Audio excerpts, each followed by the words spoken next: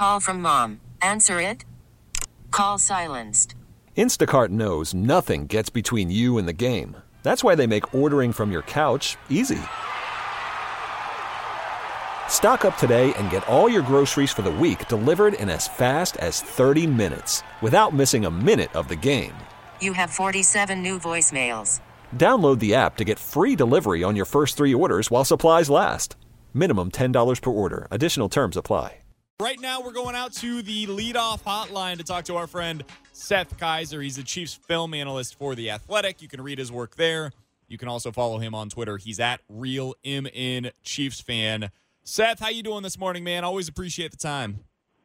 Hey, I'm doing pretty well, man. It's always good to chat with you. Just fighting off the allergies up here in Minnesota. Oh, it's the best. Down here in Kansas City, we are expecting. They said a non-zero chance of tornadoes, so that's fantastic. Can't wait for it. It's gonna be great. Non-zero, yikes! Exactly. It said it's unlikely, but a non-zero chance of tornadoes, so it's gonna be great. As I said, we were talking with Seth Keysor. He's the Chiefs film analyst for The Athletic. All right, Seth. Let's start with this. Earlier this week, the Chiefs added to their defense. They traded a 6th-round pick for a linebacker by the name of Darron Lee. What did you think about the move?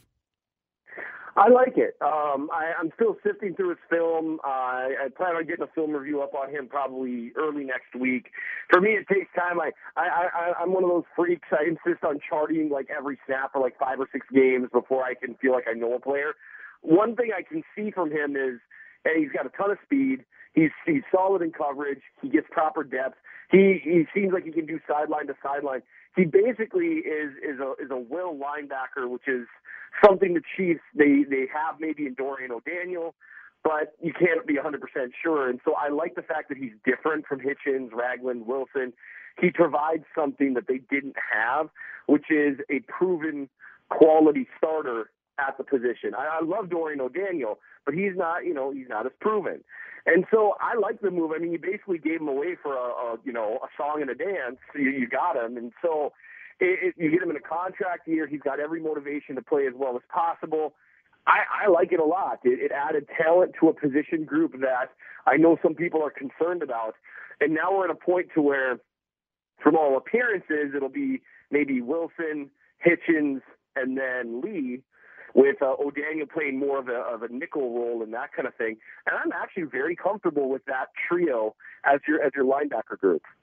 We were looking at this earlier today, Seth, and out of the 11 starters that the Chiefs had last year, only 4 are expected to be starters again this year. It's Chris Jones, Derek Nottie, Anthony Hitchens, and then Kendall Fuller on the outside at corner. Yeah.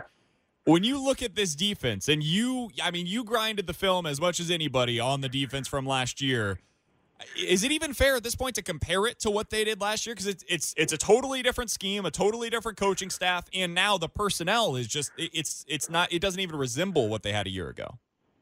I don't know if you can necessarily compare function because, like you said, totally different scheme. And here's the interesting thing.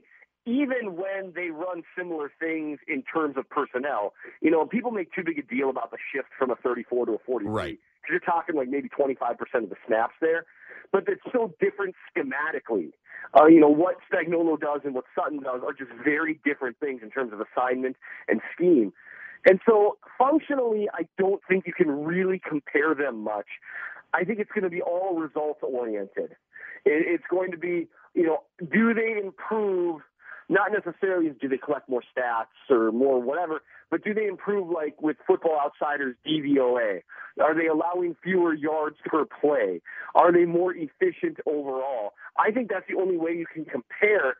And obviously with this much overhaul, you are basically saying we recognize there was a huge issue here and we are going to fix it. And so I've seen someone say this, I think it might have even been you guys, talking about the fact that Veach has really put his stamp on the defense. Like, this is like the biggest overhaul since he arrived. I mean, the offense is pretty much, Pat Mahomes, a lot of guys that Dorsey drafted. The defense is now Brett Veach's baby. It is, and we're talking with Seth Keysor of The Athletic. You can read his work there and check him out on Twitter at RealMN Chiefs fan. The one question that I still have for the defense, and I know I make people mad because I hone in on it a lot, but I think it is a legitimate issue, but the cornerback spot. They've got Bashad Breeland, who they brought in, but then other than that, it's basically the same guys as a year ago. Charvarius Ward, Kendall Fuller, those are expected to be the starters for you this year. How concerned or how not concerned are you, I guess, is another option about the corners that the Chiefs have right now? I just wrote about this, an article that came out yesterday, and I've been beating the Patrick Peterson drum forever for a variety of reasons because of what you're talking about. I personally really like the Bashad Breeland signing. He's played well at corner for 3 years in a row, including last year where he jumped into Green Bay mid-season, had to learn a completely new scheme, and he still played well. He played in slot, which is not ideal for his skill set, and he still did well. So that's impressive to me. I view him as a proven solid corner. I view Kendall Fuller as a proven good corner with possibly a higher ceiling, like what he did in Washington. But then after that, you've got, Ward, who has played basically 4 or 5 games, right? And then you've got a bunch of question marks. You've got a few other guys. After Ward, you've got a bunch of rookies and then a few journeymen who have bounced around the league. And that's it. And so no matter what, even if you get your best case scenario, and let's say Ward plays really well like he did to close out the year last year, you're one injury away from a completely terrifying situation. And that is not where you want to be with corner. You don't want to only be 3 deep with guys you're comfortable with at corner. Right. And that's concerning for me. And that's, again, in your best case scenario where everyone plays like you're hoping they'll play. And then there's also the issue of maybe top-level talent. Kendall Fuller played decently last year, not as well as he played in Washington the year before. So you've got to wonder, who is that top guy? Who's that guy when they play, whatever, if you play a team like the Texans, who's that guy that you can point to DeAndre Hopkins? And no one can shut down Hopkins. But you need someone who can at least try to go shot for shot with him. Do they have that guy? And that's a question mark, too. So I think it's easily the biggest question mark on the team. People talk about, wide receiver and that kind of stuff. Look, it's an Andy Reid-led offense with Patrick Mahomes quarterbacking. It's going to be good. It's inevitable, right? Yeah. Whereas that corner situation, that's problematic. Andy Reid found a way to win 10 games without a wide receiver catching a touchdown over the course of the entire season with Alex Smith leading the offense. I think he's going to find a way to make the offense work. The question is now, can he get some stops? When you got a 3rd down and you're in the AFC Championship game going up against Tom Brady, can you find a way to get one stop? That's all you need, just one. One out of 10 would be amazing. Just 1 3rd and 10 stop would be absolutely, and I completely agree. What I keep telling people is, people say, oh man, is the offense going to take a huge step back? Is it going to fall out of the top 10? The Chiefs had a top 5 offense in 2017 with Tyreek Hill in a more limited role, with no Sammy Watkins, with a worse offensive line group overall, in my opinion, and with Alex Smith at quarterback instead of Patrick Mahomes. They're going to be a good offense, a very, very good offense. But like you said, can you get one stop? And not necessarily can you play well against the Cincinnati Bengals during the regular season, but can you, like you said, the AFC Championship, get just one, just a couple, something to help the offense out to where it doesn't have to be these shootouts, because that's what the Chiefs kept losing last year. They had to have the ball last, or they knew they would lose. And that's not something that can be repeated again. And the problem is, what you're saying, and, people get bothered that you keep saying it, I think that means you should shout it even louder. The corner situation is really the last thing standing. Right. They address safety. They've addressed the front 4 really well, I think. Now they've addressed the linebackers, and I think with Wilson as a Sam and Lee as a Will and Hitchens as a Mike, I think they're doing all right there.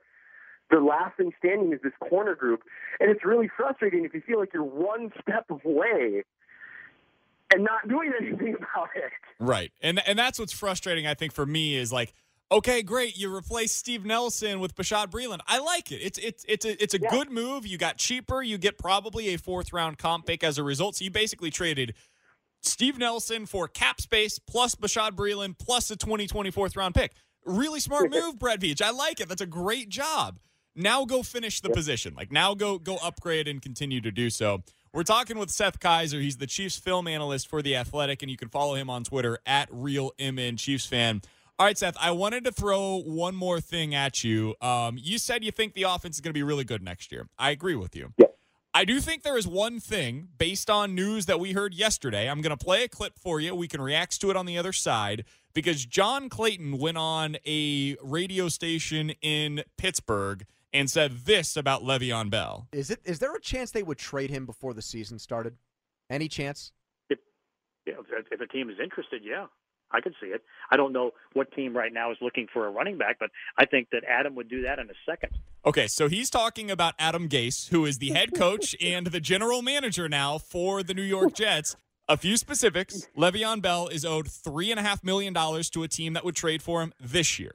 Right. He would then be owed $13.5 million next year. That's a lot of money for a one-year deal, but $13.5 million on basically a franchise tag next year.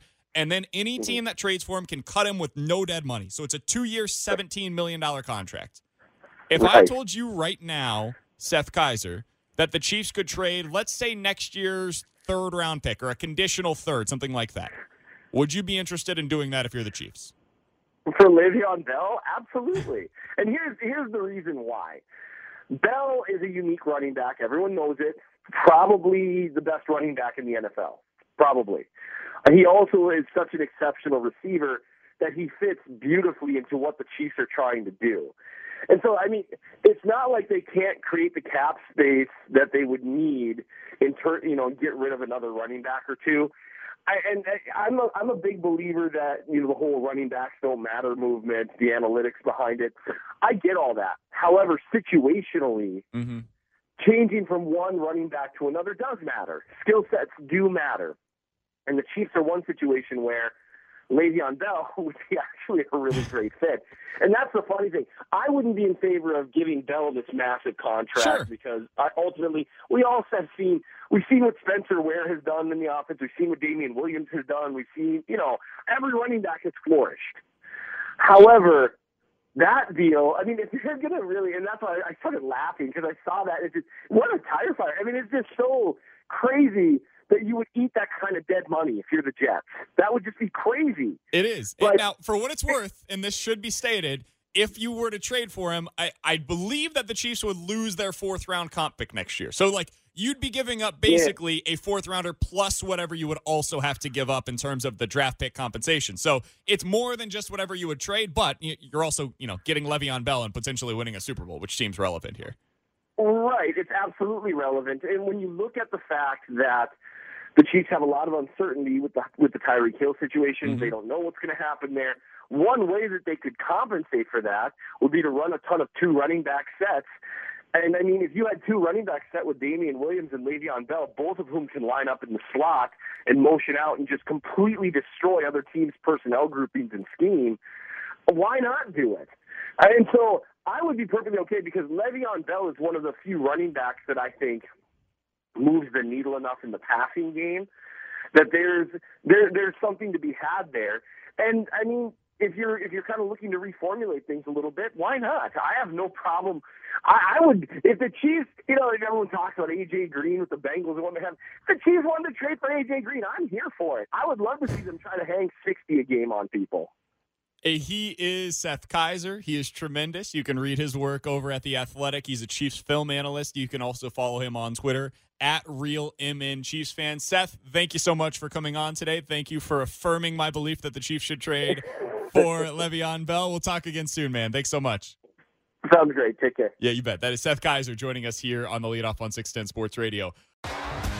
T-Mobile has invested billions to light up America's largest 5G network, from big cities to small towns, including right here in yours. And great coverage is just the beginning. Right now, families and small businesses can save up to 20% versus AT&T and Verizon when they switch. Visit your local T-Mobile store today.